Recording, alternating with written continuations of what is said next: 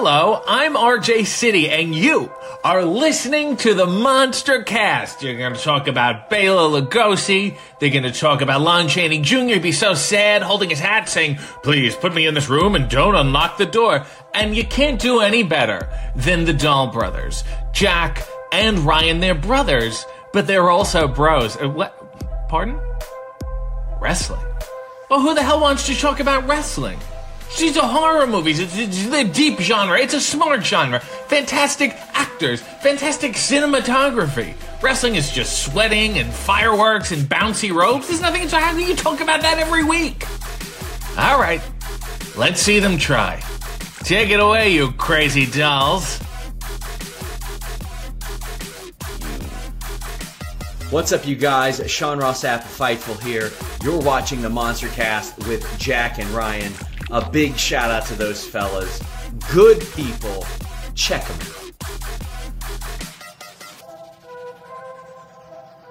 out. Jake and Brian. Brandon Cutler here from AEW, and I hope you guys have an awesome podcast with the Monster Cast. What was that? Your name is Jack and Ryan? Shut up, Jack and Ryan. Wrestling podcast? How fucking original. I guess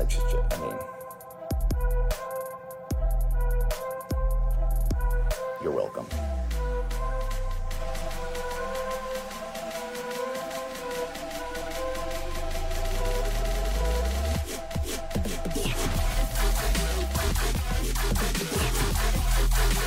Here's your host of the Monster Cast, the Straight Edge Monster Jack and Ryan.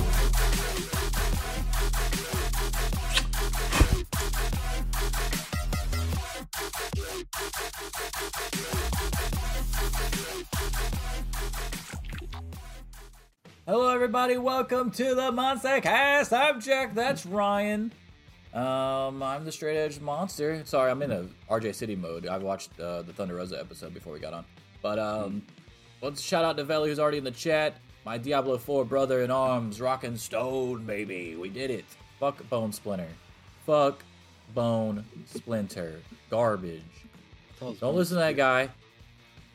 Don't listen to that guy on YouTube. Doesn't know what the hell he's talking about. Bone Spear, wasn't it? Bone Spear, whatever. I don't give a shit. It sucks. Don't do any bone shit. No boning. No boning. Anyway, welcome to the show, everybody. We're here to talk about wrestling, believe it or not. Joke of the week. Are you ready, my guy? See if we can pop him. Who is Jesus' favorite wrestler? I'm sorry, who was what? Who is Jesus' favorite wrestler? I have no idea. Karrion Kross.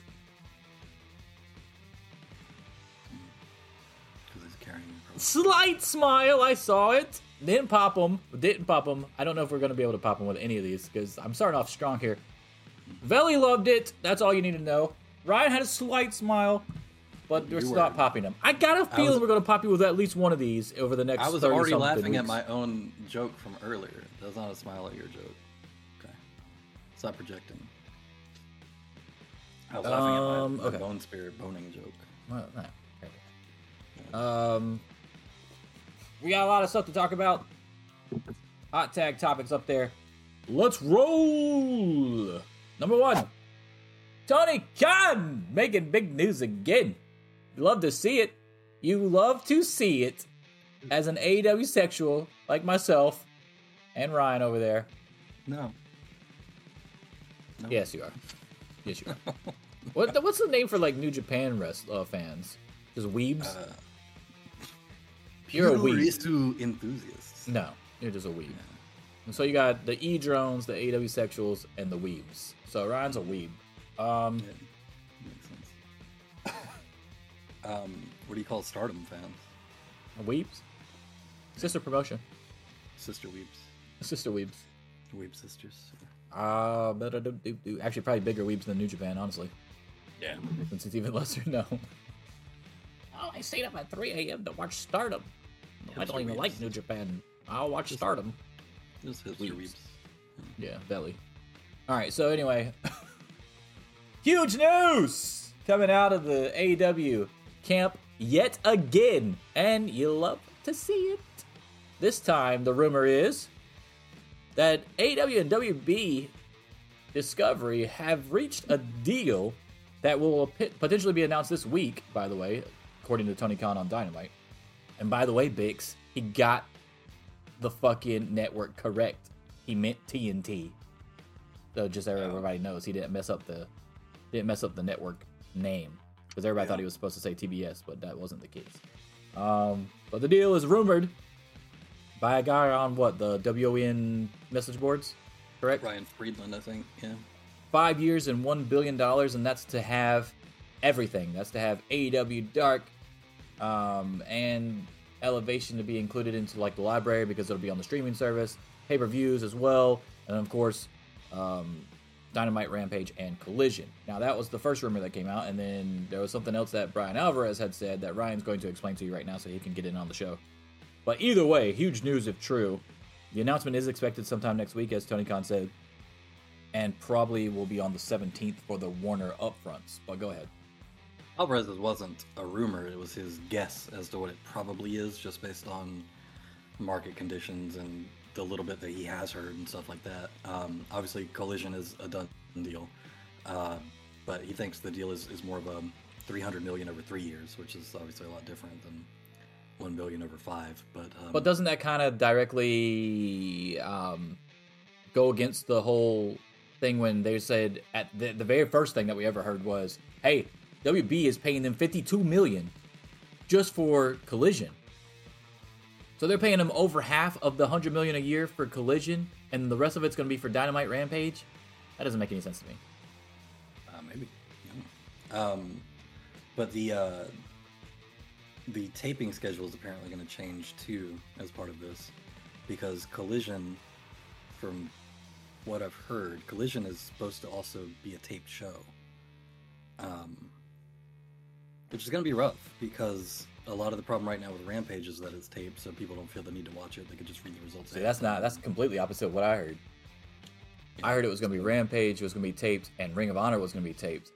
Rampage was going to be linked with Dynamite, and Collision was going to be the live show with Ring of Honor taped.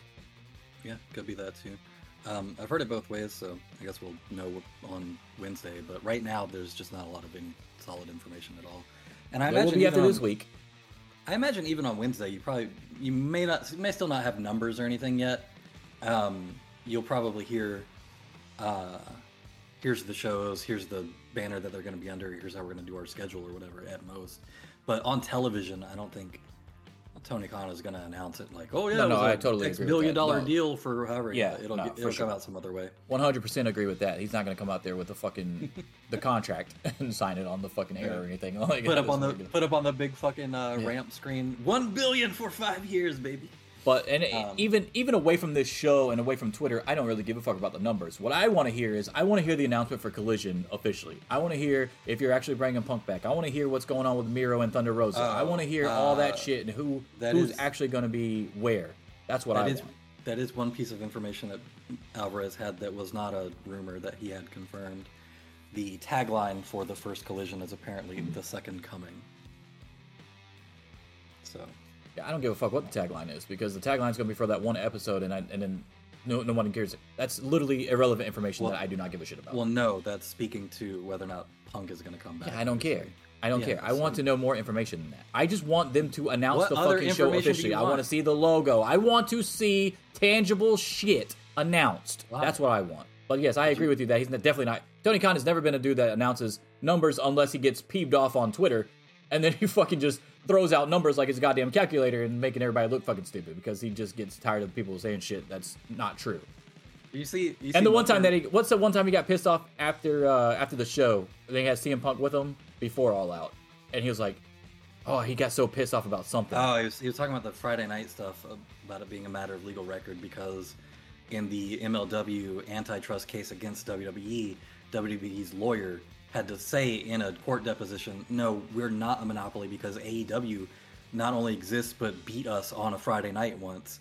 So he had brought up, like, oh yeah, like it's a matter of public record that we're fucking competition, so I don't know why the fuck you're trying to say that we're not like that kind of stuff. Yeah, that might be what you're talking about. From the same company that says that they're nothing, that they don't view them as competition every week. Yeah, right. But we already knew that they were. The funny thing is everybody's new favorite term on Twitter is hate watching, right? Why do you hate watch wrestling? Why do you hate watch WWE? Or why do you hate watch AEW? Let's be real.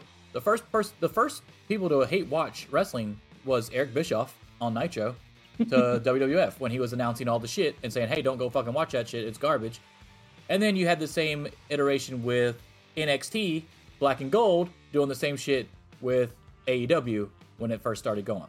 They were hate watching that. It's not like hate watching is a new or foreign concept to anybody. Anybody that pays attention to any. But it's the hot buzzwords right now over the IWC. Yeah, but like any internet locale personality, you know, your Dark Side Phils and fucking Amberlynn Reeds and all those people that people literally just watch to see a fucking train wreck or your. Yes, no, I agree with that. Yeah, like. But here's the thing, I wouldn't view wrestling in the same form that I view, hey, I have to follow Donald Trump on Twitter because he's going to say some stupid shit and I don't want to miss it so I can make fun of it. It's not the same. So then, like, you got your mutuals or whatever that's like, I'm going to block you if you follow Donald Trump. Some people just follow Donald Trump because they want to see the blasphemous shit that he says. So, yeah, I did too. I think the difference is we don't understand that because we just kind of like wrestling. But I'm sure there are people who literally will watch AEW just to find things to shit on. I mean, when you see, God, what's that fucking idiot? Gareth? WWE Gareth or whatever? Oh, there's a lot of them, but yeah, he's one. He says shit all the time, what makes it very obvious he's literally watching in real time. So, I mean, he literally is hate watching. So, yeah, I mean, it does happen. I don't think it has anything to do with, you know, talking about Tony Khan watching WWE or anything like that. He's never said he hated them or... He admits all the time he watches their shit, so it's strange. Yeah, like, why would a super fan of wrestling just stop watching the product that they grew up watching just because he owns another company? Like, he's also scouting, he's also seeing what works and doesn't work, he's a big numbers guy, like, trying to gauge the market, where to run. Just from a business point of view, if you're not paying attention to your competitor, you're a fucking idiot. It's not hate watching. I mean, that's just good business. Well, I'm not saying Tony Khan is hate watching. Yeah, no.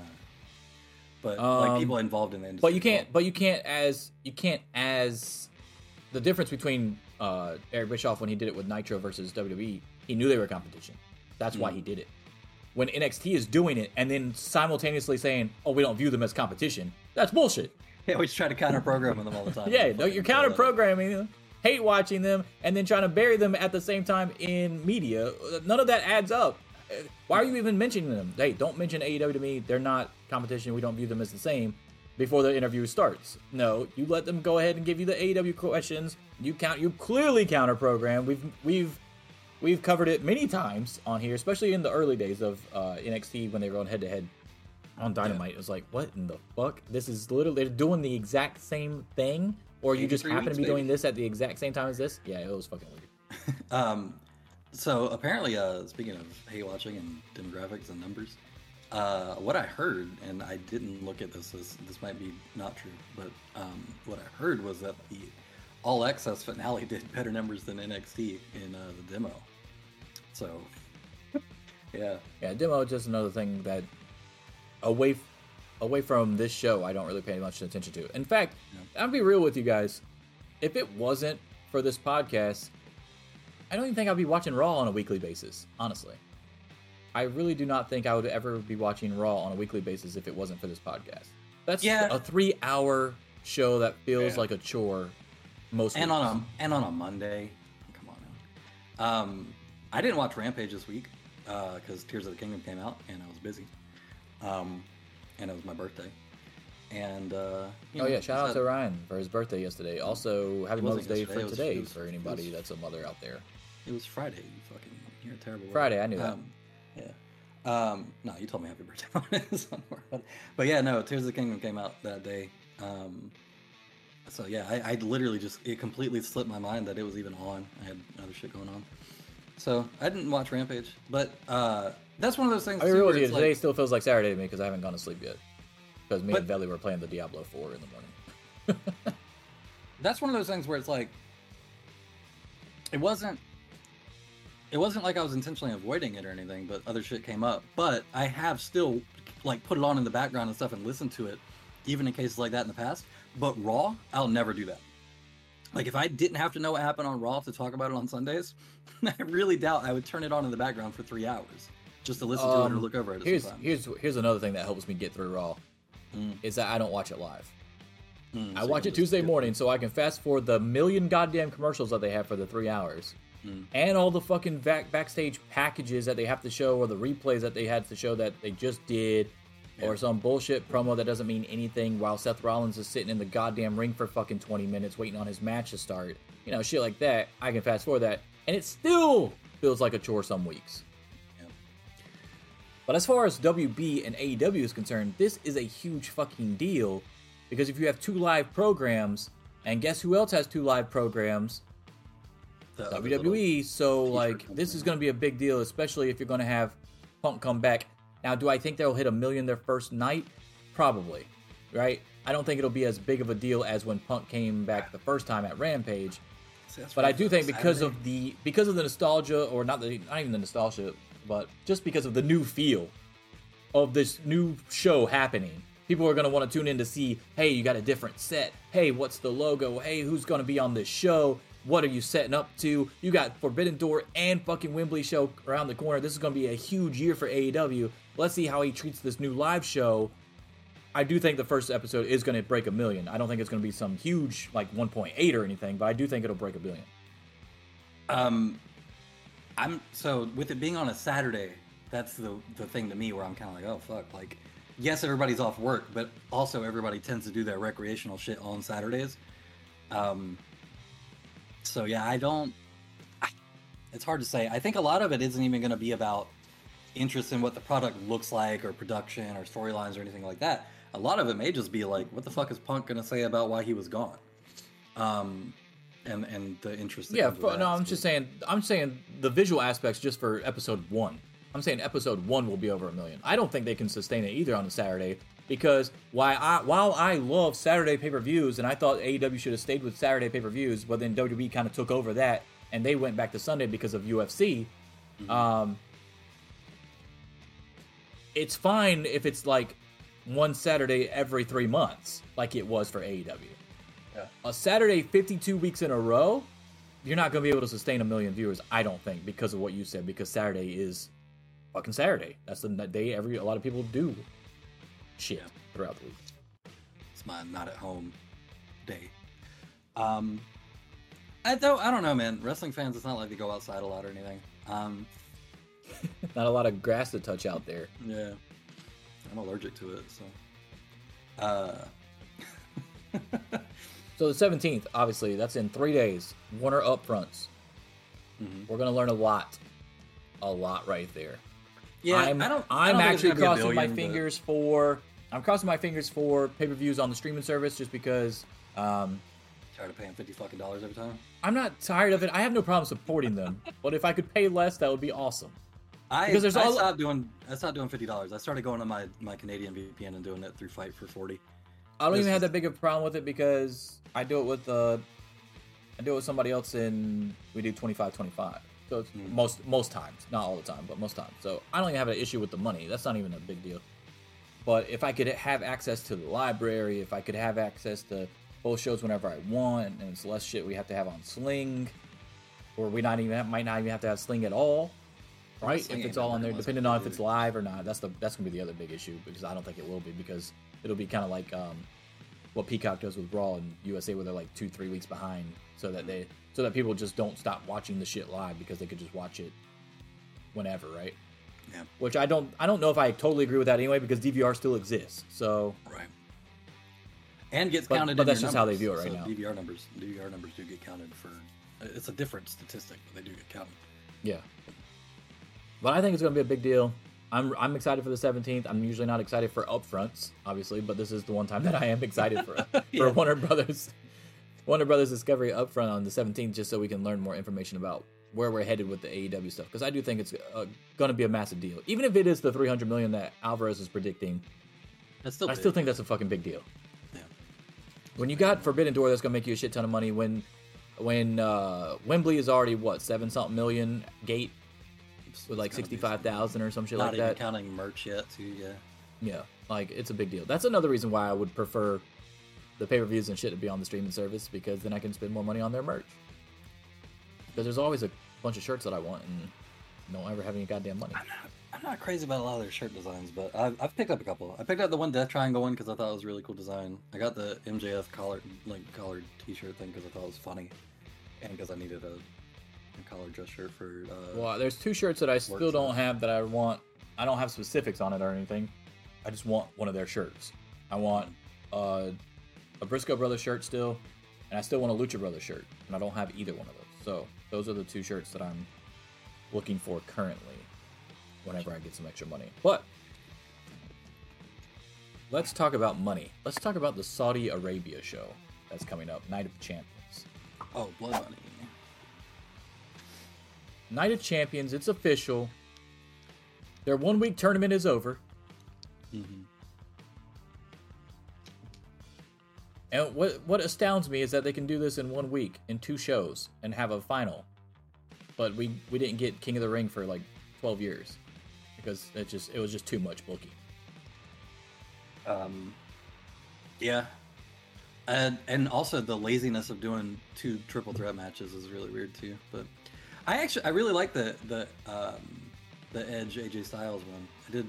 I did go back. Yeah, no shit. It was AJ Styles and Rey Mysterio. It was way better than the other one. No. But what I liked about it is it wasn't like one guy gets knocked out and then he's just done for 10 minutes while the other 2 do something, and then another guy gets knocked out for 10 minutes while the other 2 do. Like, they were all 3 involved in so many of the spots. I thought it was really cool. The only thing I didn't like is obviously the botched spear from Edge. Oh, there was nothing wrong with that. Well, it wasn't even, I don't even know if it was Edge's fault. I mean, it was both of their faults, really. It was Edge's fault because he didn't sell it as a Rey Mysterio move when he fucked up and it wasn't a spear. The mistiming on that was brutal. And judging from, I mean, like, based off who it was kind of shocking. I was more shocked than anything that y'all fucked that up when it was Edge and Rey Mysterio who's fought against each other a million times. Yeah. But anyway, so it's going to be Seth versus AJ. AJ beat Edge and Mysterio and then beat Bobby Lashley in the singles match for the main event or whatever. Seth beat, fuck if I know. I know he beat Finn Balor, but who'd he beat in the triple threat? Who was in his triple threat? Theory and, No, it wasn't Theory. Theory's on SmackDown. Then what Who Rollins beat on Raw. Which one was Theory in then? On SmackDown in the other match that sucked with Lashley. Oh, yeah. Fuck, you know what? I don't remember. That was already a whole week ago. Because it was Cody. Oh, yeah, Cody wasn't. No, Cody wasn't in his match, though. I thought he was. That's when Brock Lesnar came out, whatever. Seth was not in the same match with Cody, dude. I'm not Shinsuke, stupid. Shinsuke and Damian Priest. Don't fucking tell me to shut up. You're the one that's saying all these fucking names that weren't in the goddamn match. I said shut up because I just fucking pulled it up. Shinsuke and Damian Priest. Fucking Damian Priest. Yeah, that's it. Okay. And Shinsuke took the pin. It was great. Since they're trying to build it. Anyway, there's rumors now about this that AJ Styles might actually win this fucking title. Thoughts? Yeah, fine. That's fucking dumb! Listen, of the 2 of them, I don't give a shit who wins. I think Seth Rollins should win more, but I'm not gonna fucking cry about it if AJ Styles is a champion. Why would it make sense for AJ Styles, who just got drafted to SmackDown and is listed as one of their top baby faces, to fucking win the Raw World title? Because he needs to lose to Roman so that Roman can look strong. That doesn't even fucking make sense. I need Roman. You can't fucking have the goddamn argument that you had last week and now magically be okay with it because AJ Styles is in the match. It's still fucking 100% stupid if AJ Styles wins this match. No, it's not. It's AJ Styles. What makes you think he would have to stay on SmackDown? You know that their draft rules don't mean shit. AJ Styles lost to Brock Lesnar. Lost to Brock Lesnar and Roman Reigns already, obviously, with the title on the line.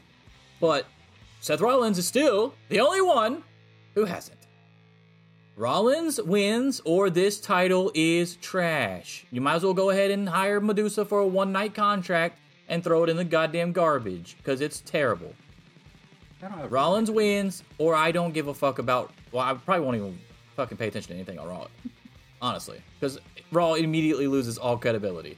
Now, they said that Triple H has huge plans and that this title is going to be catapulted out of nowhere as soon as the first person wins it. Okay, well, the only way that happens is if Seth wins it.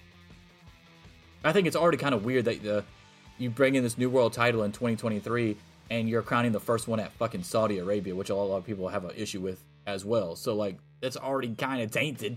It's not like you're crowning it at fucking Madison Square Garden. You know what I'm saying? Like, how does Saudi Arabia make this title fucking immediately relevant? Because it's a huge show. What was that Saudi Arabia belt that they had for the one night? Yeah, so the Greatest Royal Rumble title that Braun Strowman How come had. that's never been defended?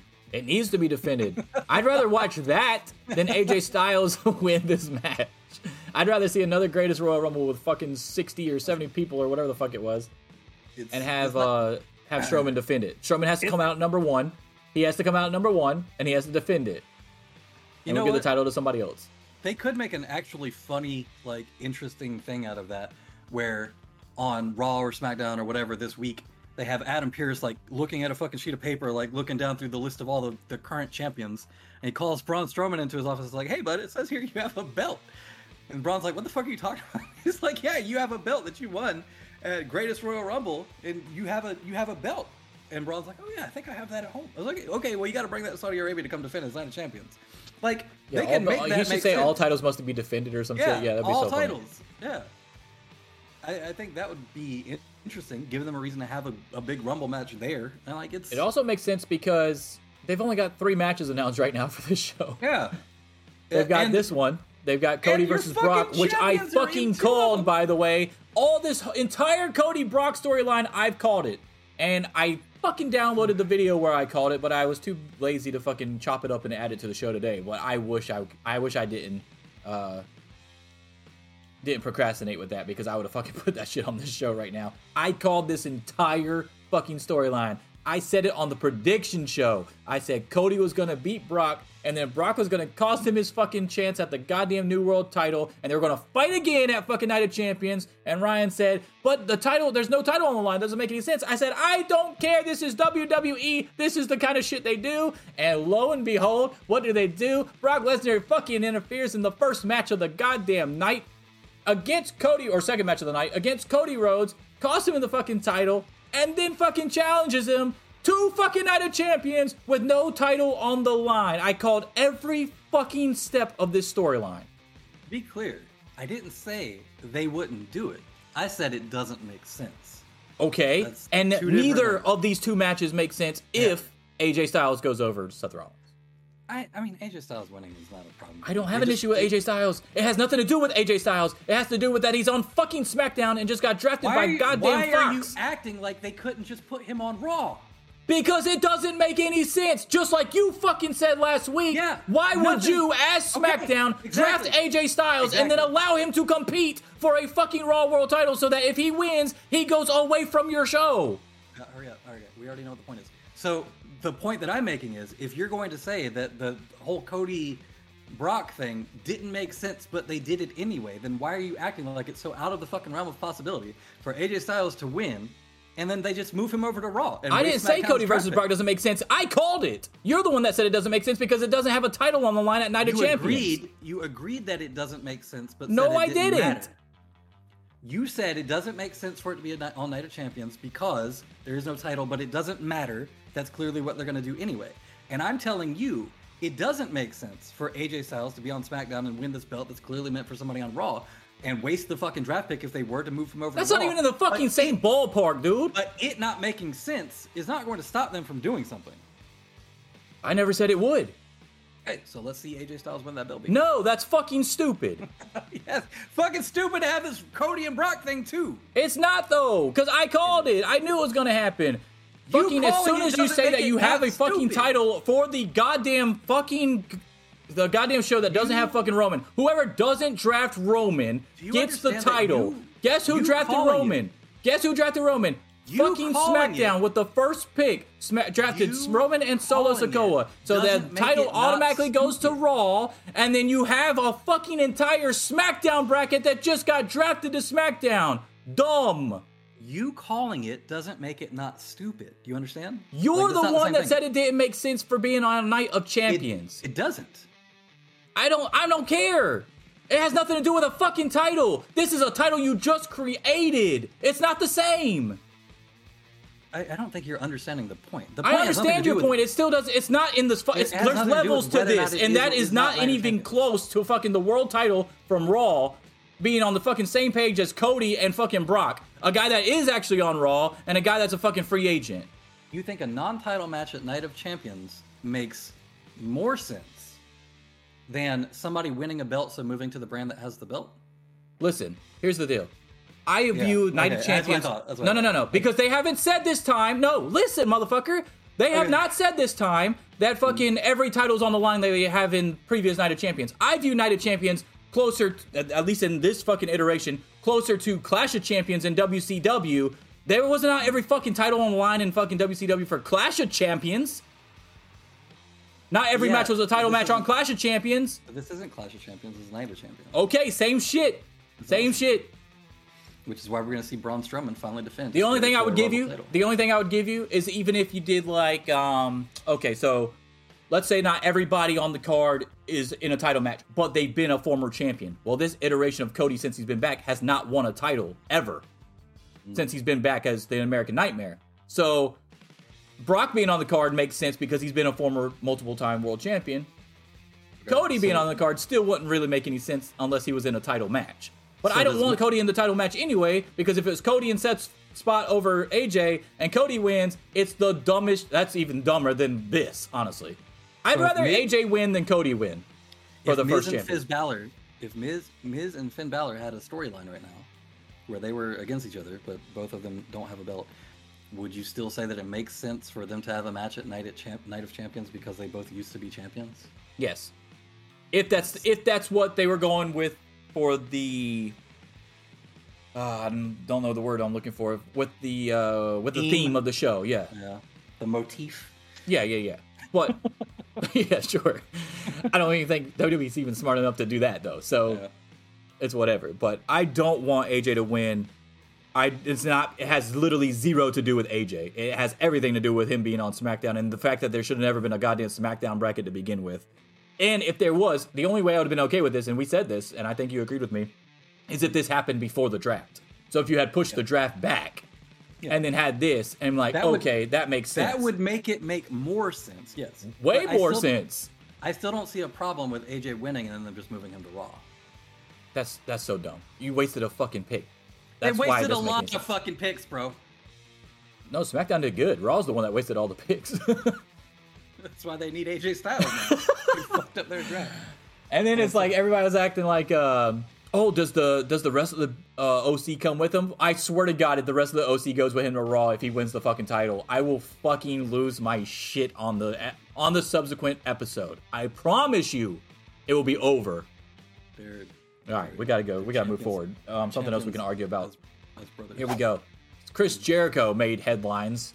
Oh, hell yeah. Earlier this week because he said Hogan, in his mind, and remember this is Jericho's mind, so it's kind of fucked up. It was a better worker than Ric Flair. And the reasons he gave are reasons I've tried to use to actually defend Hogan's wrestling skills on the show before that I got blasted for when he was in New Japan.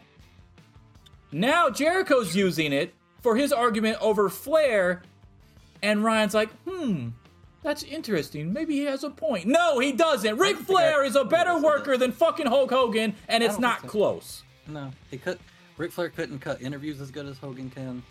He, you know what's interesting about Hulk Hogan? He's just an all-around great worker. Always has been. Really good moveset. Very diverse.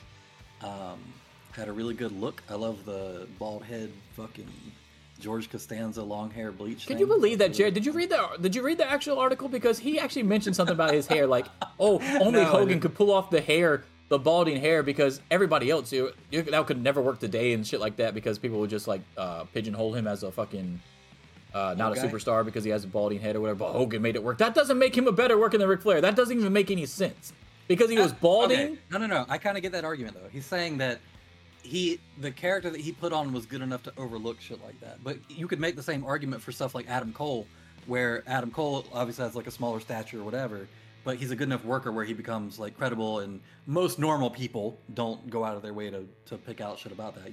Obviously people do. But no, I kind of get what he's saying with it. I don't know. That ain't got nothing to do with worker. That has nothing to do with it. Nothing to do. When you with say it. worker, are you referring to work rate, or are you referring to like his entire ability as a wrestler, including like promos, interviews? I'm almost certain that this article was about work rate.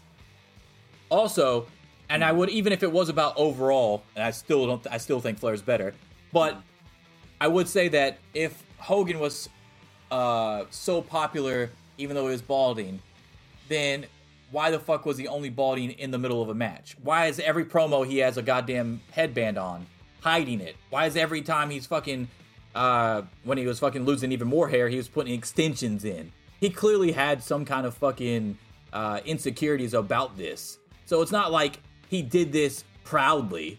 It was just fucking circumstantial, honestly. It just happened to be a fucking coincidence that he got, because he was over and just everybody overlooked it. Also, it was a different time frame, by the way. Yeah, everybody back then was overlooking the dudes basically just look like fucking... Everybody. Just everybody. One-man gang, the Road Warriors. Like, did you see the hairstyles in wrestling? I mean, come on. And the body types for anybody that wasn't like super fucking into PEDs, yeah. Because, I mean, you look at some of the dudes from the time and they weren't, you know, it's not like they were... They look like dudes that you would fucking, like, old chubby dudes you would see at a bar. Like, it wasn't like... They were big, but it wasn't like... They weren't in shape. That really started around that same era as Hogan did. I mean, I could view the same thing. Like, okay, so for instance, like, you take the IWC from right now in a time machine and go back to that time frame. Is Hogan still a big star because of his hairstyle? That's not really an easy thing to. That's what I'm saying. So it's hypothetical irrelevant. That's my whole point. No. It's not irrelevant because he's comparing two people from the same time frame. So. No, it's not, man. No, it's not. Fucking Ric Flair is a better worker than Hulk Hogan. That's the goddamn argument, and that's the end-all be-all of it. He's better. Maybe even the stuff that Hogan slightly beats him on is not enough to overcome the actual in-ring work anyway. Or the promos, by the way. I think Hogan gets way too much credit for his promos, by the way. When we say in-ring work, are you saying ability to do moves and take moves? Or are you talking also like... Dude, don't start your bullshit with that fucking New Japan garbage because he can do a fucking drop kick and a spinning toe hold. I don't give a fuck what version of Hogan you use or what he can do or what he has done or shown in spurts in New Japan. Ric Flair is a better in-ring work fucking talented wrestler than Hogan. Okay. It's not even close. I don't give a fuck what he can do. Go ahead, get it out of your system. Okay, thank you. So... What I'm talking about specifically, I wasn't even fucking talking about Hogan when I was mentioning this. I was trying to ask if you were considering things like Flair's facials and the way that he would like beg off and his little fucking over the rope flip sell and his like front face bump sell when he, you know, acts like he's gonna do something. Hogan had good selling. It's just he never did it. Like he didn't sell a lot, but when he did sell, I would say Hogan was pretty close with that. I think Ric Flair was better, yes, but no, Hogan was okay with that kind of stuff when he had to be. Like if you watch Hogan in a match with Andre, or when he had the match with Warrior, or, you know, Savage or something like that. Like, I mean, it's not like he refused to sell like Lesnar or some shit. Yeah. I think his facial expressions were fine, especially when he was a heel. When he was heel Hogan, he did really good. I'd say that's pretty close. I remember a lot of his like on his knees begging off spots and stuff like that, and I thought, you know, Flair used to do the same spot pretty much.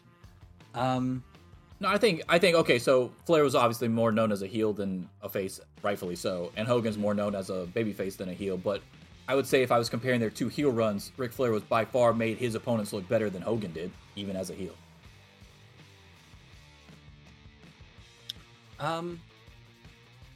Yeah, maybe.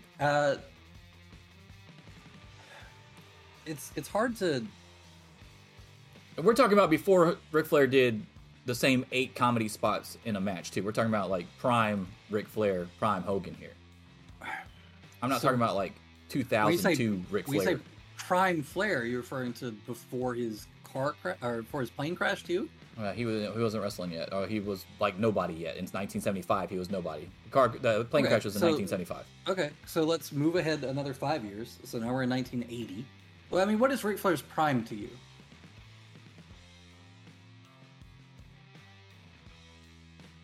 probably all the way up till Space Mountain. Eric Bischoff got in control. Okay, so we are including like early WCW. Yeah, early WCW for sure. Yeah. Okay, and what's Hogan's prime to you? WWF? Because I would definitely not consider his AWA. prime. I would consider Hogan's prime WCW, and a lot of the NWO work. And that's what I... Maybe that's when he started getting into a good rhythm, but that's not his prime. I don't know. I think that's when he was doing a lot of the best like character work of his career. Yeah, that's different though. That's not in your prime. I guess we just have different. We're talking about when ideas you're of in what your prime, we're constitutes talking about everything, shape, everything. Like that was definitely WWF back in the 90s, early 90s, for sure. Do you think Will Ospreay is in his prime now, or that he was in his prime 3 years ago when he was doing better, crazier spots?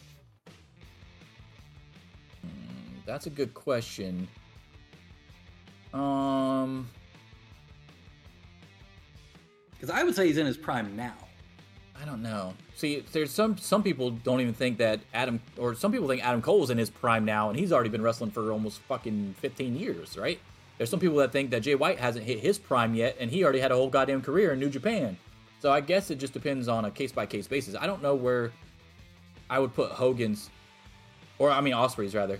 I don't know where I would put Ospreay's prime at, honestly. I haven't seen enough of Ospreay like you have, so you tell me. I would say it's now. I mean, he's still not doing a lot of the, flippy spots or whatever. If you were to ask about his moveset then compared to his moveset now, his moveset back then was harder to do, more impressive, more technically impressive, whatever. But I still wouldn't say that was his prime because there wasn't a lot of character work behind it that made it feel important, or like a lot of the selling or a lot of the facials or a lot of the like in-ring shit that happens that sells what's happening. He didn't have locked down yet. So even though his moveset has devolved in the sense that he's had to reduce it because he's A, put on a bunch of weight, and B, has to work around like a lot of injuries, he's still in his prime now. And kind of the same with Hogan. Like, you could say that he was doing a different moveset or whatever in like his early WWF, mid WWF run, but I would still consider the NWO era his prime as far as like his ability to even in ring, not just interviews or whatever, but in ring, play the role that he was supposed to play and do it well and work it well. So yeah, I'd have to answer who was a better worker in their prime. I don't know, man. I think it's closer than you're making it sound. I don't think it's close at all. So yes, I agree with you that I'm not making it sound that way because I fucking 100% believe it's not even a question. I think that I don't care what Hogan's moveset is. It has nothing to do with anything, to be real with you. I'm gonna be honest with you. Like the stuff that he's close with, Ric Flair still edges him in some of it, and Hogan edges him in some of it. And I promise you, the one big fucking difference is the in-ring work. And I don't give a fuck if you take Hogan's prime and Ric Flair's not prime in later WCW. Ric Flair is a better worker in ring. When the bell rings, when the bell ends, when the 3 counts made, Ric Flair is a better worker. So, because of that drastic difference in those two, for that one fucking category, with everything else being as close as it is, and by the way, I don't give Hogan the edge in promos anyway. I think that's actually a bigger gap as well. Ric Flair easily wins this, and I don't know what the fuck Chris Jericho was talking about in this article. Here's a different way. By the way, if I'm Ospreay and I'm in my prime right now, I'm not really thrilled about being injured currently. So let's see how he fucking comes back from the injury first before we just start saying he's in his prime, because we might have already seen his prime if he keeps getting fucking hurt. Maybe. So here's a different way to look at this. What would you say is Hulk Hogan's best match ever? His best match ever? Yeah. Like actually in-ring work that I've seen?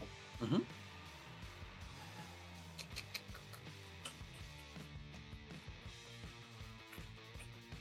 In-ring work that I've seen. Hogan's best match. It's either gonna have to be a Savage match, or it's gonna have to be Warrior at WrestleMania 6. Man, stop with the Warrior shit. All right, be real. Like I am being real. That's his best, one of his best matches of all time that I've seen. I told you, I haven't watched a lot of his Japan stuff. You don't have to watch a lot of his Japan stuff. The fucking match with The Rock was better than the Warrior match. No. Okay. The crowd made it better than the Warrior as far as like rewatchability and stuff like that, but it wasn't a better match. What's Ric Flair's best match? Probably gonna name some fucking Steamboat match. Ooh, God. See, that's a little bit harder because he has a lot of them. That's my whole point. Let's see. Obviously, you can't ignore the Steamboat trilogy, right? You can't ignore Macho Man at WrestleMania, I believe 7. No, 8. WrestleMania 8, I believe.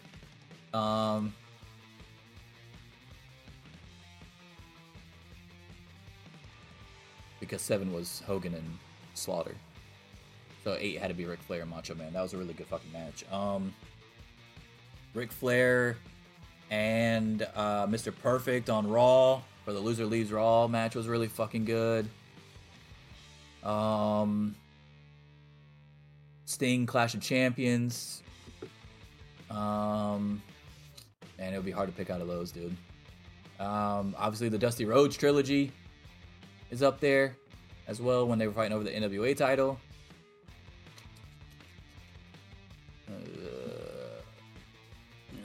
I'd probably pick one of those that I just listed, but it would be hard.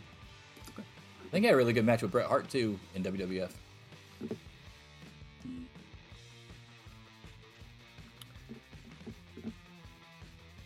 But Hogan's best match, you would say, was the Savage one? I'd probably give the nod over Savage to Savage WrestleMania 5. The culmination of the huge feud over Elizabeth. Yeah, I'm pretty sure that's it. Because Macho Man won the title at WrestleMania 4 in a tournament. And they had the Mega Powers, and then it exploded. Mega Powers exploded on 5, I believe. And then Hogan won, but the match was really fucking good. Yeah, I would just say that I think it's... This is the point that I was trying to make. The matches that you named of Hogan's are all, like, very mainstream matches. Like, they're all things that everybody knows about because they happen during a more modern time than, say, like Clash of Champions 6 or whatever the fucking, like, the late 1980s. Whatever match Flair had with Funk and Steamboat and stuff like that at the time, or any of his matches with Wyndham and shit. Like, you can't really pinpoint when those were. So, but you personally, you have a better awareness of those matches than you do a lot of Hogan's more esoteric stuff. Like any of the stuff that he ever, like we were talking about, you didn't watch any of his Japan stuff, so you don't know the match that he had with like Tenryu or fucking Inoki or any of the stuff really that he was doing over there. His match with Stan Hansen, you've probably never seen. So I think it's hard for you to convincingly say that you know for a fact 100% it's a dumb conversation, Ric Flair blows him out of the water, when really you haven't seen like a pretty significant amount of what people consider Hogan's best work. I'm saying that even if I go watch that and I memorize it and watch it a million times, because it's not like I haven't seen the matches. It's just I haven't watched them as many times as other Hogan matches because of us being in America, basically, and how much they pushed Hogan out like they did or whatever, especially when we were kids. Mm-hmm. Even if I go back and watch those, all his matches 10 times, I'm still not going to change my mind that Ric Flair is not a better worker than Hulk Hogan. It's just not going to happen. Okay. Just like I think personally, and I get a lot of heat for this when I go for it as well. I think Shawn Michaels is a better wrestler and a worker than Bret Hart. I've always been a Shawn Michaels guy. And I don't hate Bret Hart. I love Bret Hart, actually. It's just that when it comes down to the Shawn versus Bret conversation, I go with Shawn. Because if you're taking into account what we think Jericho's talking about, which is an all-encompassing thing, because he can't be just talking about in-ring because there's no fucking way. But if he's talking about an all-encompassing thing where it would actually give Hogan a semblance of a fucking chance, and we take that same philosophy over to Bret Hart versus Shawn Michaels. Shawn Michaels beats him in promos. Shawn Michaels beats him in showmanship. Shawn Michaels beats him in athleticism. The only thing Bret really has over him is the crowds in Germany and the fact that he's a better technical wrestler. But still, bell to bell, it's no coincidence that you have all these different people that always say Shawn, Sean, and not as many people saying Brett until recently when you got like CM Punk and FTR and shit like that.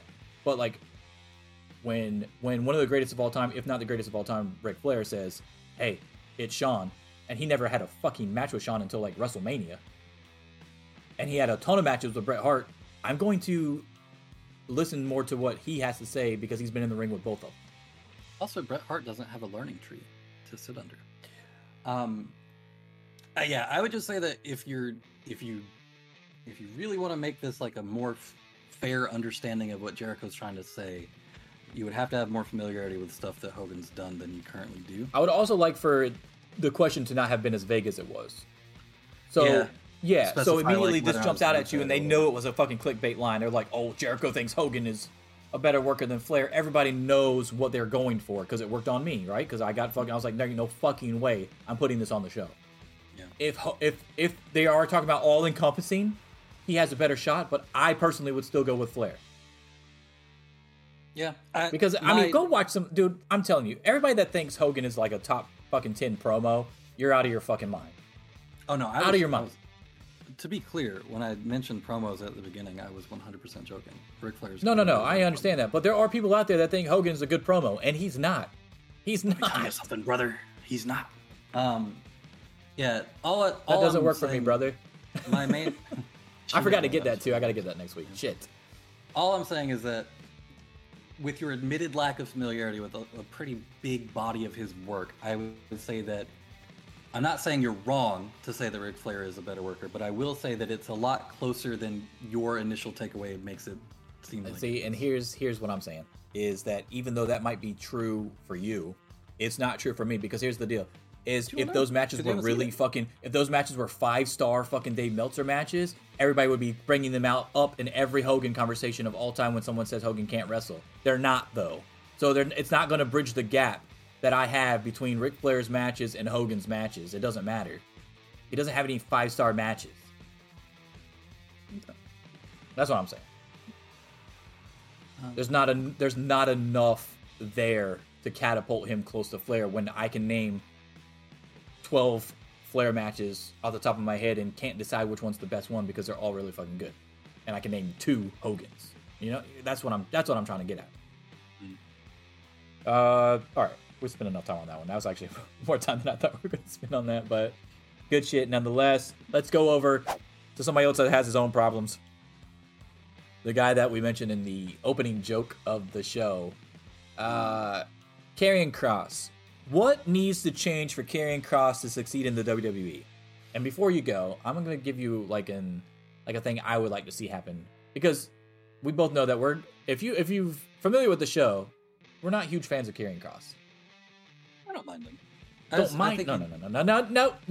No. Not what we said. Not fans of him. He's on the Jardin Gargano levels for me.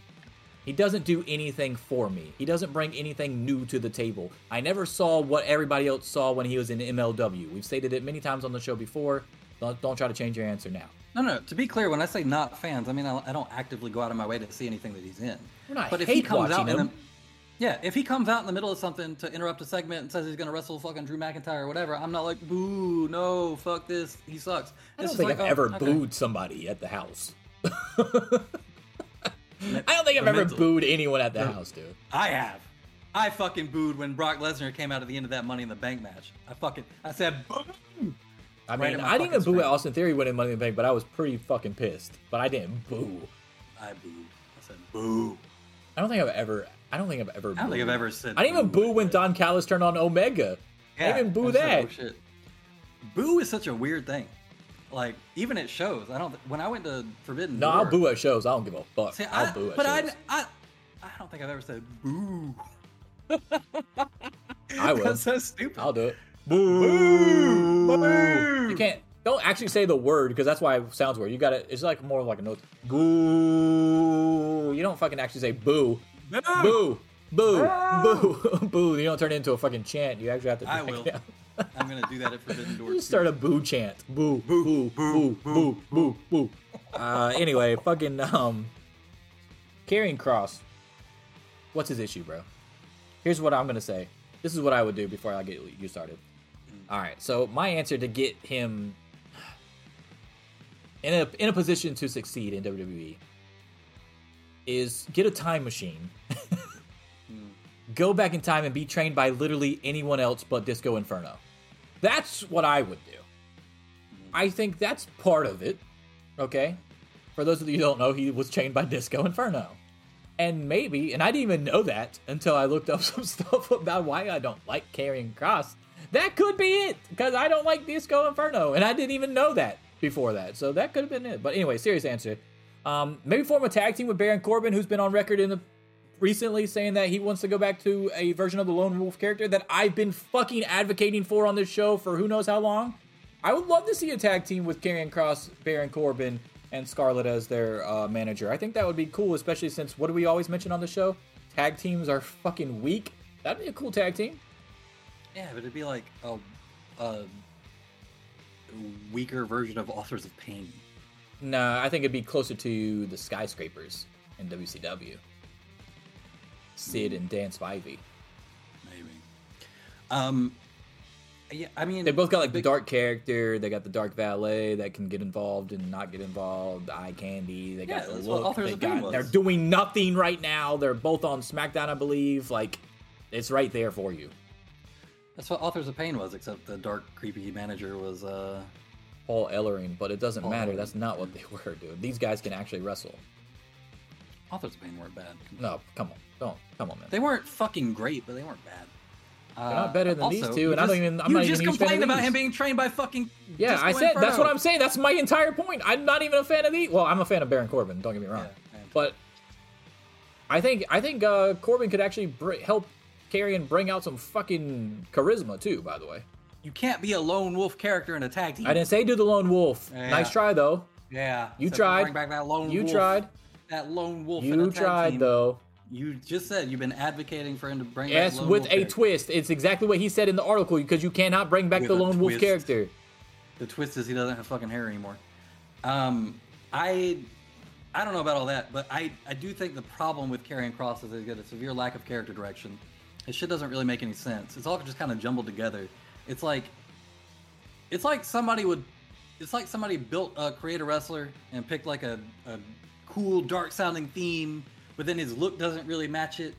And then when he tries to make his look match it, it just comes off kind of corny. So then he comes out in like a fucking dress shirt and leather jacket with his Ed Hardy shirt. His goth ass fucking valet girlfriend out there. It's like there's too many elements of it that don't make sense together. I feel like an early WCW DDP, just trying too much shit at once. Yeah. The other thing, the hair thing really annoys me, because he definitely looks way more menacing bald, right? I'm not the only one that thinks this.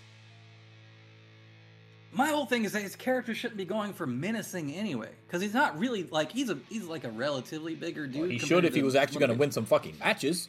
No, he should be doing like a verbal version of the Dexter Lumis shit. I think that would work better for him than this like spooky supernatural fucking whatever he's trying to do. And he could keep a lot of the elements of his like whatever the TikTok shit is supposed to be, but like build it more toward a cohesive character. Get rid of some of the supernatural shit. Stop doing the weird like camera light stuff, all that. You can keep your valet, whatever. Y'all can keep a certain aesthetic, but if you're gonna have an aesthetic, either you need to fucking fully buy into it, or both of you need to tone it down. I think the best direction for his character is to ground it more in reality. Take some of the bits that work from the Dexter Lumis stuff. Make him seem like a cold, like calculating whatever the fuck, but don't make him like a non-verbal goddamn serial killer or whatever. That's stupid. I think the Dexter Lumis character is kind of dumb too, but I think part of the reason why I don't like the Dexter Lumis character is because of the group that he's with. Makes no sense, right? I think that also detaches the reality, the believability. Yeah, exactly. So like, what if we had a stable and it was called the Pack, and it was fucking Baron Corbin, Karrion Kross, Dexter Lumis, and Scarlett? I would fucking be way more into that, because like you said, it would tone down on that supernatural bullshit that we don't need, right? They're just a fucking pack of, look like werewolves when they're not fucking werewolves type deal. Right. They're just a fucking pack of dudes with a bunch of tattoos and fucking got the hot chick with them and whatever, and they just go out and they don't have to necessarily worry about wins because they just want to beat the shit out of people. Be like a more toned down House of Black even, honestly. It would be more grounded in reality, like you said. And then you could get Dexter away from fucking The Way, which doesn't make any sense with his character at all. It made sense on NXT because they didn't have anything else going on, but like we said, why pretend that NXT doesn't exist this entire time and now magically it exists and they're, oh yeah, we're all back together on Raw. Who gives a fuck? Nobody cares.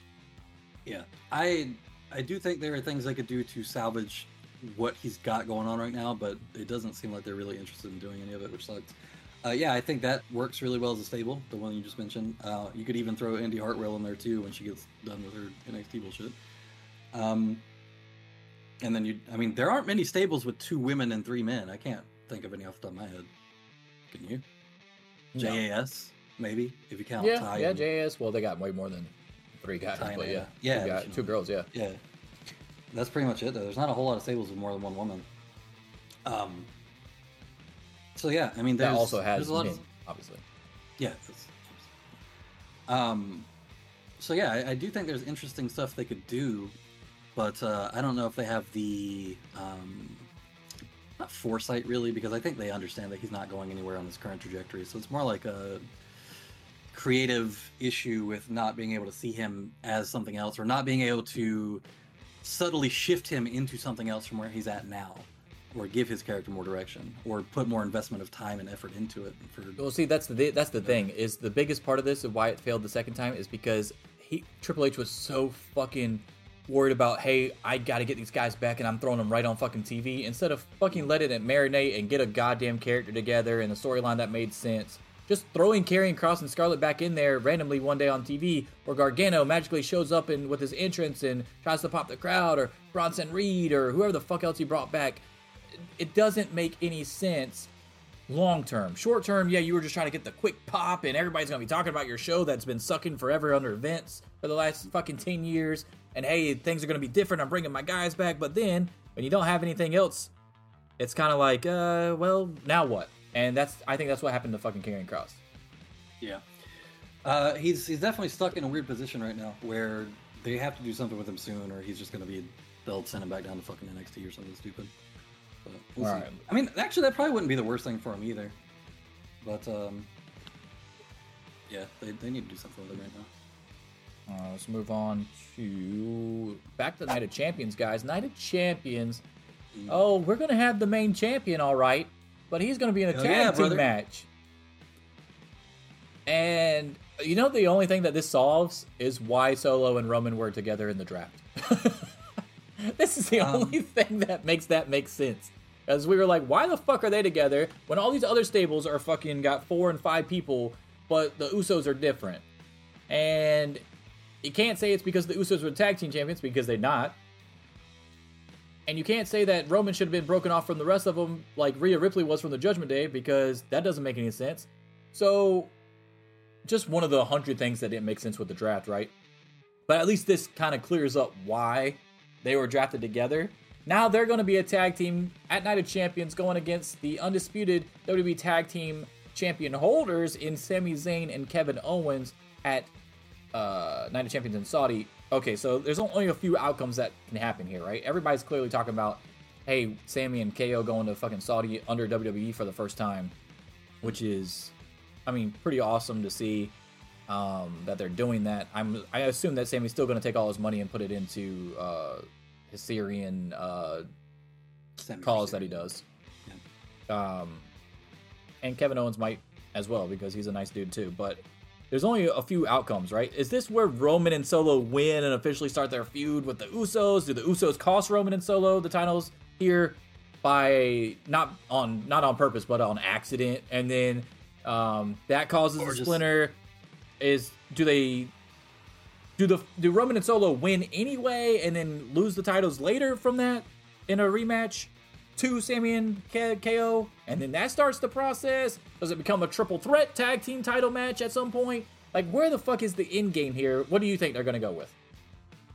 I think the interesting thing for them to do to further the bloodline stuff would, you could have Sami and KO lose, and then obviously it sets up the Roman 4 belts situation where he has eventually go against the Usos, but it does kind of lock everything up for a while, so I don't know if that's the best idea.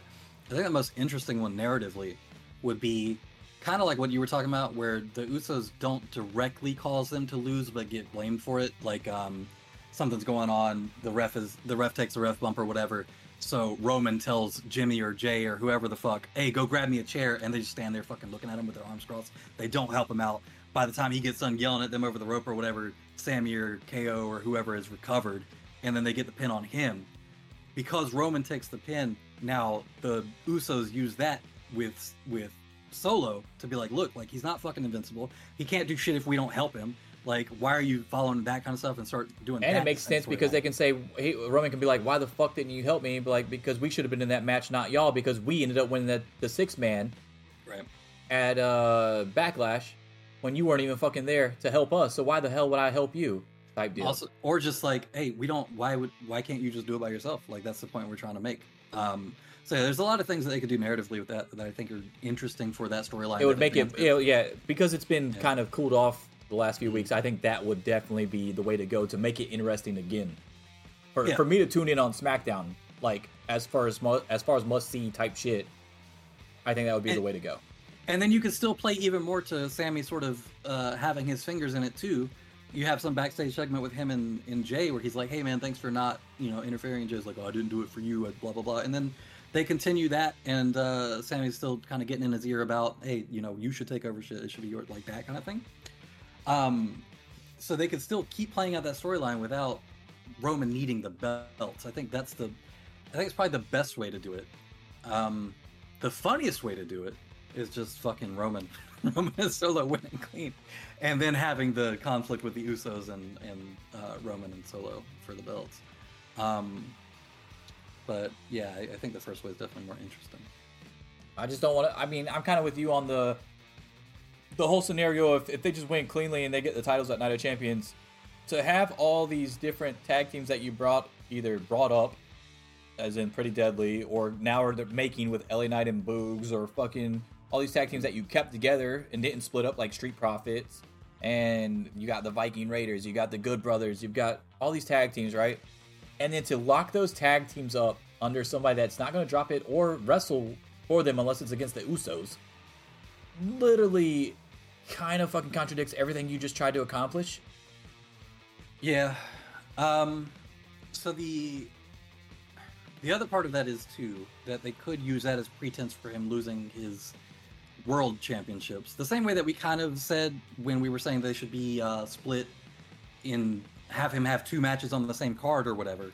If you do give him the tag team titles, then what you could do is book him in a tag team championship match and then a world championship match on the same card. They might even still win the tag team match, but he's so beat up that by the time he has the world title match, it gives him plausible deniability for why he loses his world titles.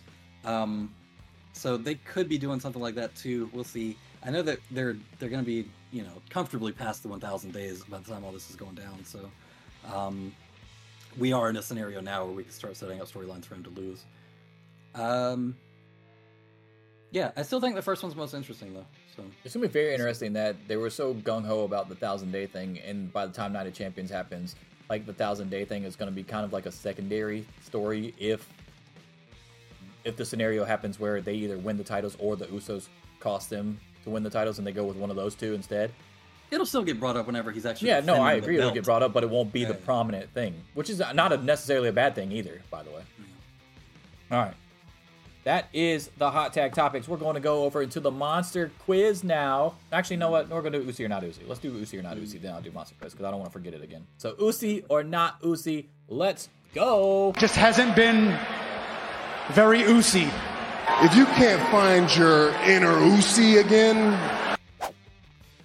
All right, there's the topics. Usi or not Usi, let's go. We just mentioned it. LA Knight and Rick Boogs is now a tag team on SmackDown. Usi or not Usi? Very not Usi. Why the fuck are we saddling LA Knight with Rick Boogs, who hasn't done shit in forever? No, this sucks. I don't know. Like this. What I don't understand is why they act like LA Knight is 26. Like we got all the time in the world with fucking LA Knight. He is on fire right now. Do something with him. Yeah, this is bad. they are trying to do something with him, but this is not the right something. This is stupid. I don't know whose idea this was. It's a terrible idea. I don't really have that much more to say about it. Clearly, this is not, whatever this is not going to work. If they're doing it as a short-term thing to lead to a breakup storyline where he then goes over Rick Boogs, it still doesn't really fucking do anything for him. He never needed it. And going over Rick Boogs not only does it not shit. do anything for him, but people want to cheer him so badly. Why would you have him turn? Yeah, so unless Rick Boogs is turning, this makes no sense. But yes, I agree with you. It doesn't make any sense anyway because you're wasting, even if it's a short-term feud, you're still wasting it. You don't have a lot of time with LA Knight. You don't want him to get in Dolph Ziggler territory or Claudio territory where no one's going to believe that he can actually do anything because you keep holding him back on purpose. Damien Sandow. Fucking do something with him! You clearly see he has one of the bigger reactions on SmackDown. Alright. This sucks. Hate it. Next. Not Usi. I agree. Alright. Usi or not Usi, the top 6 baby faces have been announced for the sheet behind the scenes. According to WWE, this is how they view their top 6 baby faces on SmackDown. Edge is number 1. Edge, a part-time wrestler who's about to retire this summer, is number 1. Some good future. Bobby Lashley is number 2. AJ Styles is number 3, even though he just won the fucking bracket side of your tournament to go fight at Night of Champions. He's your number 3 babyface, though. But he's going to fight for the world title instead of your number 1 babyface. By the way, Ryan was right. Edge would have made a lot more sense with the Seth Rollins shit. Anyway, so if you've already got him listed as your number 1 babyface, why the fuck wouldn't you have him go against Seth Rollins and continue that fucking long story that they had? So I agree with you 100% on that. Sheamus is number 4, even though he's been teasing a heel turn with Drew McIntyre all the way up till fucking WrestleMania and even a little bit after, so that doesn't make any sense why he's even considered a babyface. Rey Mysterio is up there and at number 5, and then number 6 is Santo Escobar. I don't know if they just leave tag teams out on purpose because they don't give a fuck about tag teams, but there's no way Sami Zayn isn't in their top 6 babyfaces, by the way. But anyway, what do you think of this list? Is it Usi or not Usi? Who do you think should be their number 1 babyface on SmackDown? Probably Styles if you're going to have him. LA Knight is the answer. LA Knight, goddammit, it should be your number 1 babyface. Should be based on... Yeah, okay, based off of who they consider babyfaces now. Yes, go ahead. But yes, I mean, clearly they consider LA Knight a heel, but that's who should be your number 1 babyface. But AJ Styles even really hasn't been a huge babyface under the OC. He had the one feud with the Judgment Day. Yeah, that he lost. And then he got hurt. So right. No, I think AJ Styles being at the top of it would make more sense with the booking they just had for the tournament thing. But I can see their argument for Edge too. The problem is those are both guys that are fucking 45 plus, and you need to figure something out for that brand real fucking quick. Yeah, and Lashley's up there too. By the way, he's number 2. Yeah, so Lashley's like Edge. 65. It's Edge, Lashley, AJ, Sheamus, Rey Mysterio, and then your youngest dude is 6 at Santos Escobar. Yeah, Bobby Lashley is. How's that Performance Center working out for you? Bobby Lashley's 46 as well. Yeah, I mean, it's. Yeah. How's that Performance Center working out for you guys? He's looked the same for fucking 20 years. But no, I agree. He looks great for his age, for sure. Yeah, it's insane. Exactly the same. When you bald Nick and Rick early, Bruiser from and that's fucking just, Super Punch Out. When you bald early and that's just your look forever, it's a lot easier to seem like you're not aging. I bet. But he also doesn't look like he's aging physically either, because like even like Brock Lesnar, you can look at old pictures of Lesnar now, and you can tell that he's not putting in the same regimen. He's doing a different type of workouts with his farm and shit like that. Well, Lashley looks exactly the same, dude. Lesnar also had a pretty serious health issue, but that's true. For sure. Okay, and then finally, Usi or not Usi, Will Ospreay, baby, all into Usi or not Usi. I mean, come on, we know where Ryan's going with this. Oh, it's not Usi. I fucking hate Will Ospreay. If it's not Master Wato, he doesn't want anything to do with it. But Usi or not Usi. Anyway. Where's the Master Wato booking? I need him against Kenny Omega. I consider this Usi, but he's got to be 100%, dude. Got to be. I mean, I know it's a ways away. Like, what, 2.5 months, 3 months away? So, he's got time, but still. He's booked on a match the night before against Shingo Takagi in fucking Rev. He's out of his fucking mind. I know. Out of his mind. For the video that he released on Instagram, and then to come out and say, hey, basically my first 2 matches back are gonna be Shingo Takagi and then fucking whoever they put me against, probably maybe Ospreay too. Yeah. Omega 2 rather. That's fucking insane. Like, that's probably not how you want to come back from injury, dude. Yeah, that's how you go back to injury. But no, Shingo's a stiff fucking worker. That's a crazy pick for the night before. And they've had a long history too. Oh yeah, I mean, they both pretty much came up out of the juniors around the same time too. So yeah, man, it'll be a good match. I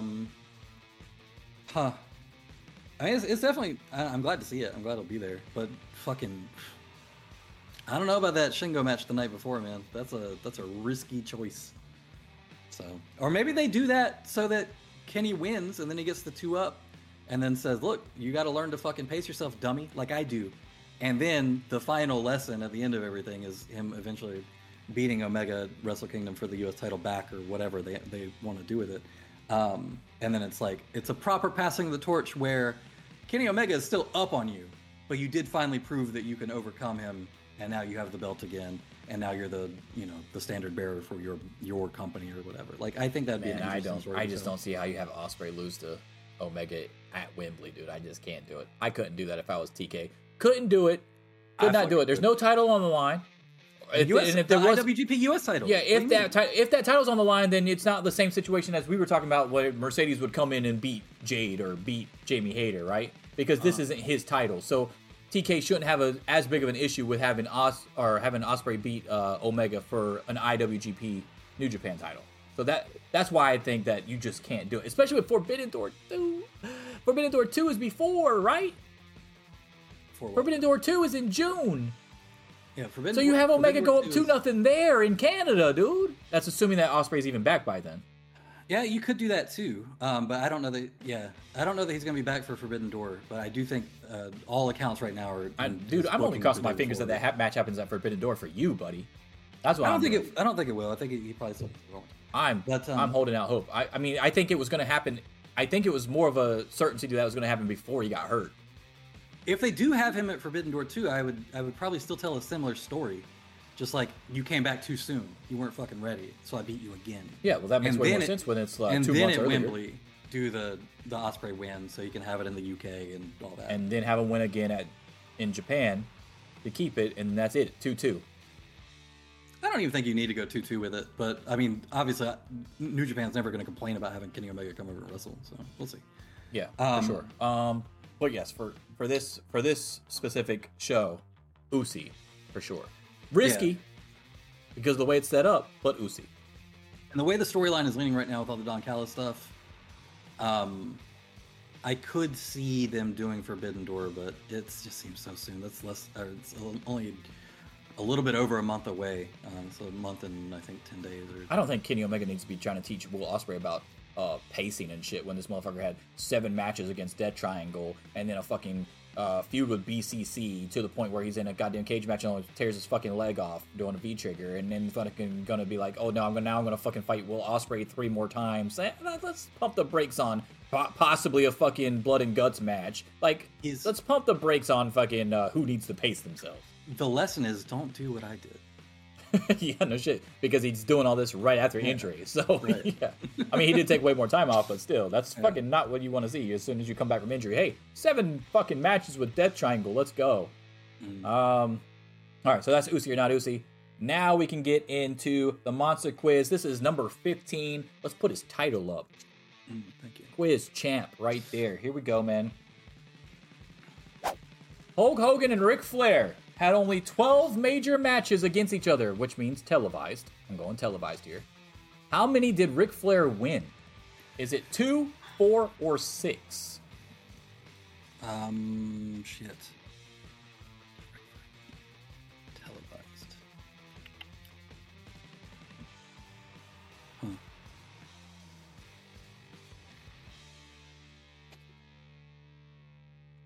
you tell me the years? Fuck no, I can't tell you the years. I can tell you that. I can tell you 2.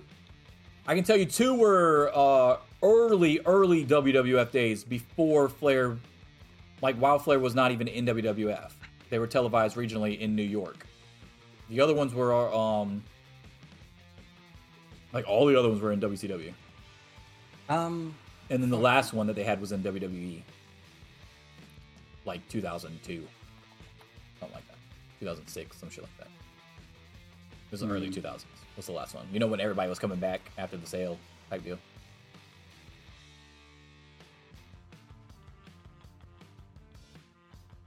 But I think outside of those three, the rest of them were all in WCW.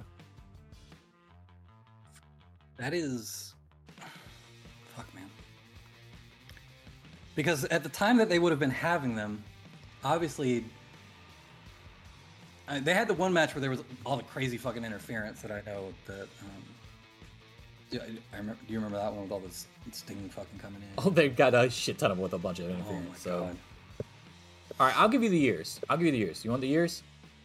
99, 2000, 96, 94, 2002, which is the one I said earlier, 1996, 1999, 1996, 1991. See, this is the one where you remember. Okay, so you remember when Flair first came over there, and everybody tried to figure out why the fuck you didn't do Flair versus Hogan for like WrestleMania type deal. Okay, well they did have two matches, but it was WWF on Madison Square Garden Network. It was televised, but it was regionally. And then the other one was also on Madison Square Garden Network, 91. 94 in WCW, 94 in WCW. So pretty much all 90s. And then a couple of later ones. You had a 99 and you had a 2002. They never did anything in TNA? No, Hogan never had a match in TNA. Ever? Against anybody? Ever. Never had a match. That's pretty impressive to fuck up a whole promotion. He couldn't. Too many back surgeries. He couldn't. He wanted to. He almost did it anyway, but no, he never had a match. I don't think it was even, because the time frame doesn't make sense for it to be even. Obviously, this was post Ric Flair's prime, as we were talking about earlier.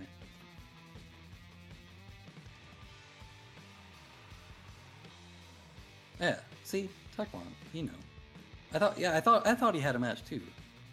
I thought he had a couple. We're talking about Ric Flair. We're not talking about Sting. No. I said this. You said Hogan never wrestled in TNA.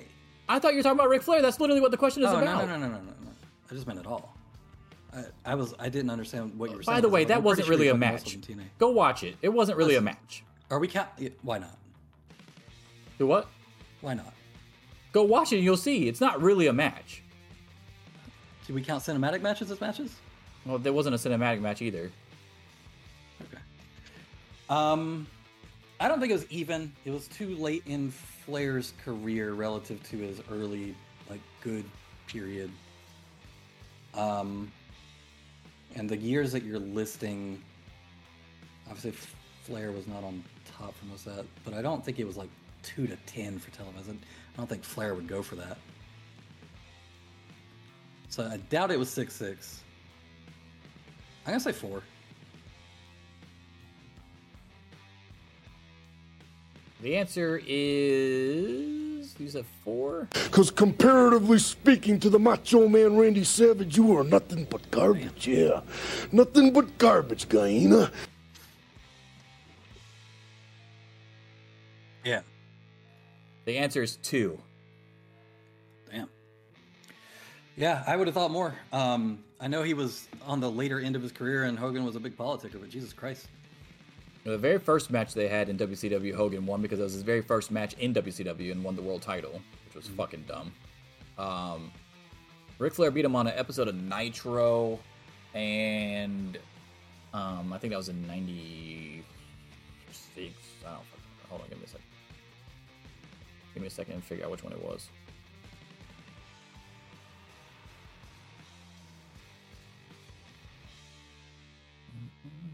I guess that proves who the better worker is. Shut the fuck up, man.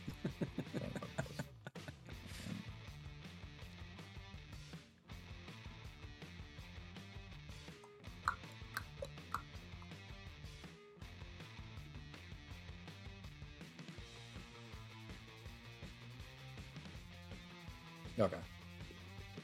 Let's see. The First Blood Steel Cage in 99, I believe, was the other one that he won. Okay. Yeah, which didn't make any sense because they were both bleeding and the match didn't end. They also had a match. In WCW Uncensored 2000 called a Yapapi Indian Strap match, where you had to take your opponent to all four corners and then Hogan beat him by a pinfall. So yeah, that's WCW for you. First Nitro encounter, WCW Nitro in 96. Okay, I don't know why, but something that's like sticking out my fucking brain of them. I know that they did something in TNA against each other. They didn't, though. They did. I can't remember what it was. Ric Flair fought Mick Foley in TNA. He didn't fight Hogan. You're 100% wrong because it's in my fucking brain. Okay, well, it can be in your brain, but it's a Mandela effect. It's not. Unless you're talking about Team Hogan versus Team Flair, but that's not it. Not talking about that. Hulk Hogan and Abyss is Hulk Hogan and Abyss versus AJ Styles and Ric Flair. That's not what we're talking about. We're talking about singles matches here. But that's not what your fucking question says. Yes, it is. Like singles. If I was going to do that, I would have included fucking War Games matches. That's not what it is. Each other. It doesn't say singles. You got to word your questions better. No. Yep. Nice try. I mean, it doesn't really matter, but that is a match against them. You should say singles next time. Yeah, see? Taekwondo. It's not the same thing that we're talking about. I didn't say tag team matches. This quiz is a no contest. Wrong. Poorly worded question. It's an L. We're gonna. It's an L. It's 10-5 now. It was very fucking clear what the fuck we were talking about when I gave you the matches. What is it? 12-5? 10-5? 10-5. That was number 15. We've only done 15 questions. I think I started this at the very beginning of this year. Well. Oh, no. Oh, fuck, man. I almost forgot. I was about to end the show. We got Mark That Tweet still. Yes. Hey. The best segment of the show. Mark That Tweet. I didn't see this one yet. This is where we take a terrible take from Twitter and let you guys know about it, that there are people that stupid out in the world. Are you ready? Let's go. Mark That Tweet this week comes from @DemonEvilMuscle. Oh, this fucking guy. You may have seen him floating around in Twitter IWC. He has a lot of shitty takes, but this is one of the top. The big difference between WWE and AEW fans is WWE fans have no issue saying if Omega versus Moxley steel cage match is good. Meanwhile, Charlotte versus Ripley has been called the greatest women's championship match of all time, and AEW fans are like, that sucked. Now, would you consider yourself an AEW fan, Ryan? No, I don't. I actually... Would you consider yourself an AEW fan? I only like New Japan. Yeah, I would. Have you fucking seen anyone on Twitter say that Rhea Ripley versus Charlotte sucked? I did. I searched it. I found one person who said it, and he had 3 followers, and and a name with a bunch of numbers in it. Are you being real right now? I'm dead serious. There was one person. I searched for it. There was one person. But you didn't even know the tweet I was going to use, though. Oh, you just did did find it? someone that did? No. This was I saw. Okay, I didn't know you were going to use this tweet for Mark the Tweet. Yeah, I know you did because I didn't tell you. Yeah, no. But I remember this conversation happening on Twitter, and I was like, "Who the fuck has said that?" So I searched, and I found one person that said it. One person said that Charlotte versus Rhea Ripley sucked. Were they an AEW fan, though? Judging from the rest of their content, I think it would be safe to say they were an AEW fan. Yes. Okay, so this guy saw one person in all of Twitter say that it sucked. By the way, I'm a huge AEW fan, and I said Dave Meltzer should have gave it 5 stars, by the way. So when we reviewed WrestleMania, well, that was night 1. And Dave Meltzer had given the tag team match between the Usos and Sami and KO 5 stars, I believe, and Charlotte versus Rhea 4.75, and I said he should have flipped them. I would have gave the tag team 4.75 because we all knew who was going to win, and Charlotte versus Rhea, I gave 5. And you can't be a bigger AEW fan than I am, I don't believe. So I don't know what the fuck this guy's talking about. But yes, if you actually went out your way to search to see how many people actually said it sucked and it was one person, then that really just fits the narrative of this fucking what this guy's trying to do anyway. But the funny thing is that no one, like everyone that like replied to him or whatever, like just fucking was like, who the fuck said Charlotte versus Rhea Ripley sucked? No one. There's no one that can say that match sucked. There were definitely a lot of people that said that the build sucked. Well, that's accurate. Yeah. And it wasn't even the worst build of WrestleMania. I wouldn't say it sucked. I would say it wasn't great. How about that? I did like what they were doing as far as they were trying to connect their previous WrestleMania match to that one. I thought they did a good job with what they were given, but yeah. I mean, you don't really need build. It's the fucking Royal Rumble winner going and choosing whoever the fuck. That's the build. The Royal Rumble winner chooses who the fuck they go against. So yeah, the build's not going to be great because that's the build every year. Somebody who was also, it looks like an AEW fan, said best match Rhea Charlotte, and then somebody else said absolutely correct on all of these, and then the next person said best match wasn't Rhea versus Charlotte. That match sucked. Match of the night was Sami and Kevin versus the Usos. That's the one guy that I found. I went and looked it back up again. Got you. That match sucked. That wasn't the best match of the night. That match sucked. Then what the fuck was the rest of the card? Yeah. This is one of those getting one guide things, I guess, where he either completely... And he just happened to see this one dude in all of the internet. I fucking doubt it, because when I just looked it up again, the guy has it's got 362 impressions and no reactions. So it wouldn't have showed up in anyone's feed or anything, and nobody retweeted it, nobody liked it. It was literally just a tweet by itself, no reactions at all. That was the only one I could find when I went back and tried to find what the fuck this guy was talking about. Because I remember even at the time, we said, yeah, that was definitely the best match of night one. Probably one of the better women's matches in WWE history, as far as, pretty easily top 10, maybe top 5. So yeah, nobody's saying this. This is inventing someone to fucking yell at and act like there's some big difference between the fans. And also, people do this shit all the time. You have WWE fans who, no matter what happens in a Kenny Omega match specifically, if you go to the Cornette section, even if he has the greatest fucking match ever, will still say, oh, it was only good because of the guy he was wrestling. Let's do the reverse. Let's do the reverse. Yeah. Pull your phone back out. Look up to see how many fucking WWE fans said Moxley versus Omega wasn't good. Because I promise you there's more than one. Probably. Moxley Omega sucked. Oh, Mike Campbell. Moxley versus Omega sucked. That was pretty quick. That was one. Already. Yeah. It didn't take long. John Moxley has sucked across 2 iterations of the same character. Kenny Omega is a good in-ring worker, but sucks at everything else. It's just, people are fucking stupid. Don't get triggered while you're doing this now. 2 things to say about the main event. It was a better match than the barbed wire match than Omega versus Moxley. Well, yeah, no shit. But the barbed wire match is really fucking good until the ending. The ending just fucks everything else up. Bro, the show isn't good, period. God, Omega sucked too. Moxley sucked too. It's the brand, it's TK, and the shitty toxic fan base. Holy shit. Definition of fucking hate watching right there, dude. So there you go. That's it. What's that, 3? 3? And you found 1 in all of the internet for the Rhea versus Charlotte thing. So this guy's a fucking idiot. Doesn't know what he's talking about. Like Ryan said, he probably didn't even actually see the dude's tweet. He probably just fucking created this in his own head to act like he's right about something. I'm glad if he thinks Omega versus Moxley was good in the steel cage, because it was. But he's completely off base by saying Charlotte versus Rhea Ripley has been called the greatest women's championship match of all time, and then AEW fans are like, that sucked, because that's not true. Now, just because you don't agree that it's the greatest women's championship match of all time doesn't mean you automatically consider it to suck either. So he could be thinking, oh, just because they don't agree with me that it's the greatest women's championship match of all time, then they mean it sucks. And that's not what fucking people mean, because I think Sasha and Bayley, NXT, is the best women's match in WWE history, but that doesn't mean Charlotte versus Rhea Ripley sucked.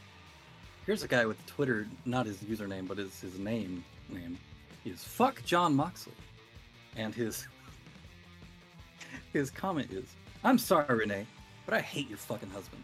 He's so complacent with not being a good wrestler. People shit on Kenny Omega, but I'll always put Kenny Omega before Moxley. I hate John Moxley with a passion. His fucking nonsensical garbage matches.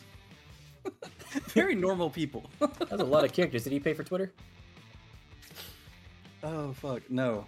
Oh, okay. No, It seemed like a lot of characters. Fully within the 280. I think it was my dramatic reading. Oh, okay. Yeah, no. I mean, he was using some big words there for 280. There was no punctuation. I added that on my own. Oh, I got you. That makes more sense. Save some space. Okay. So we got something for you, Demon Eva Masal. Listen up, you prick! You don't know shit!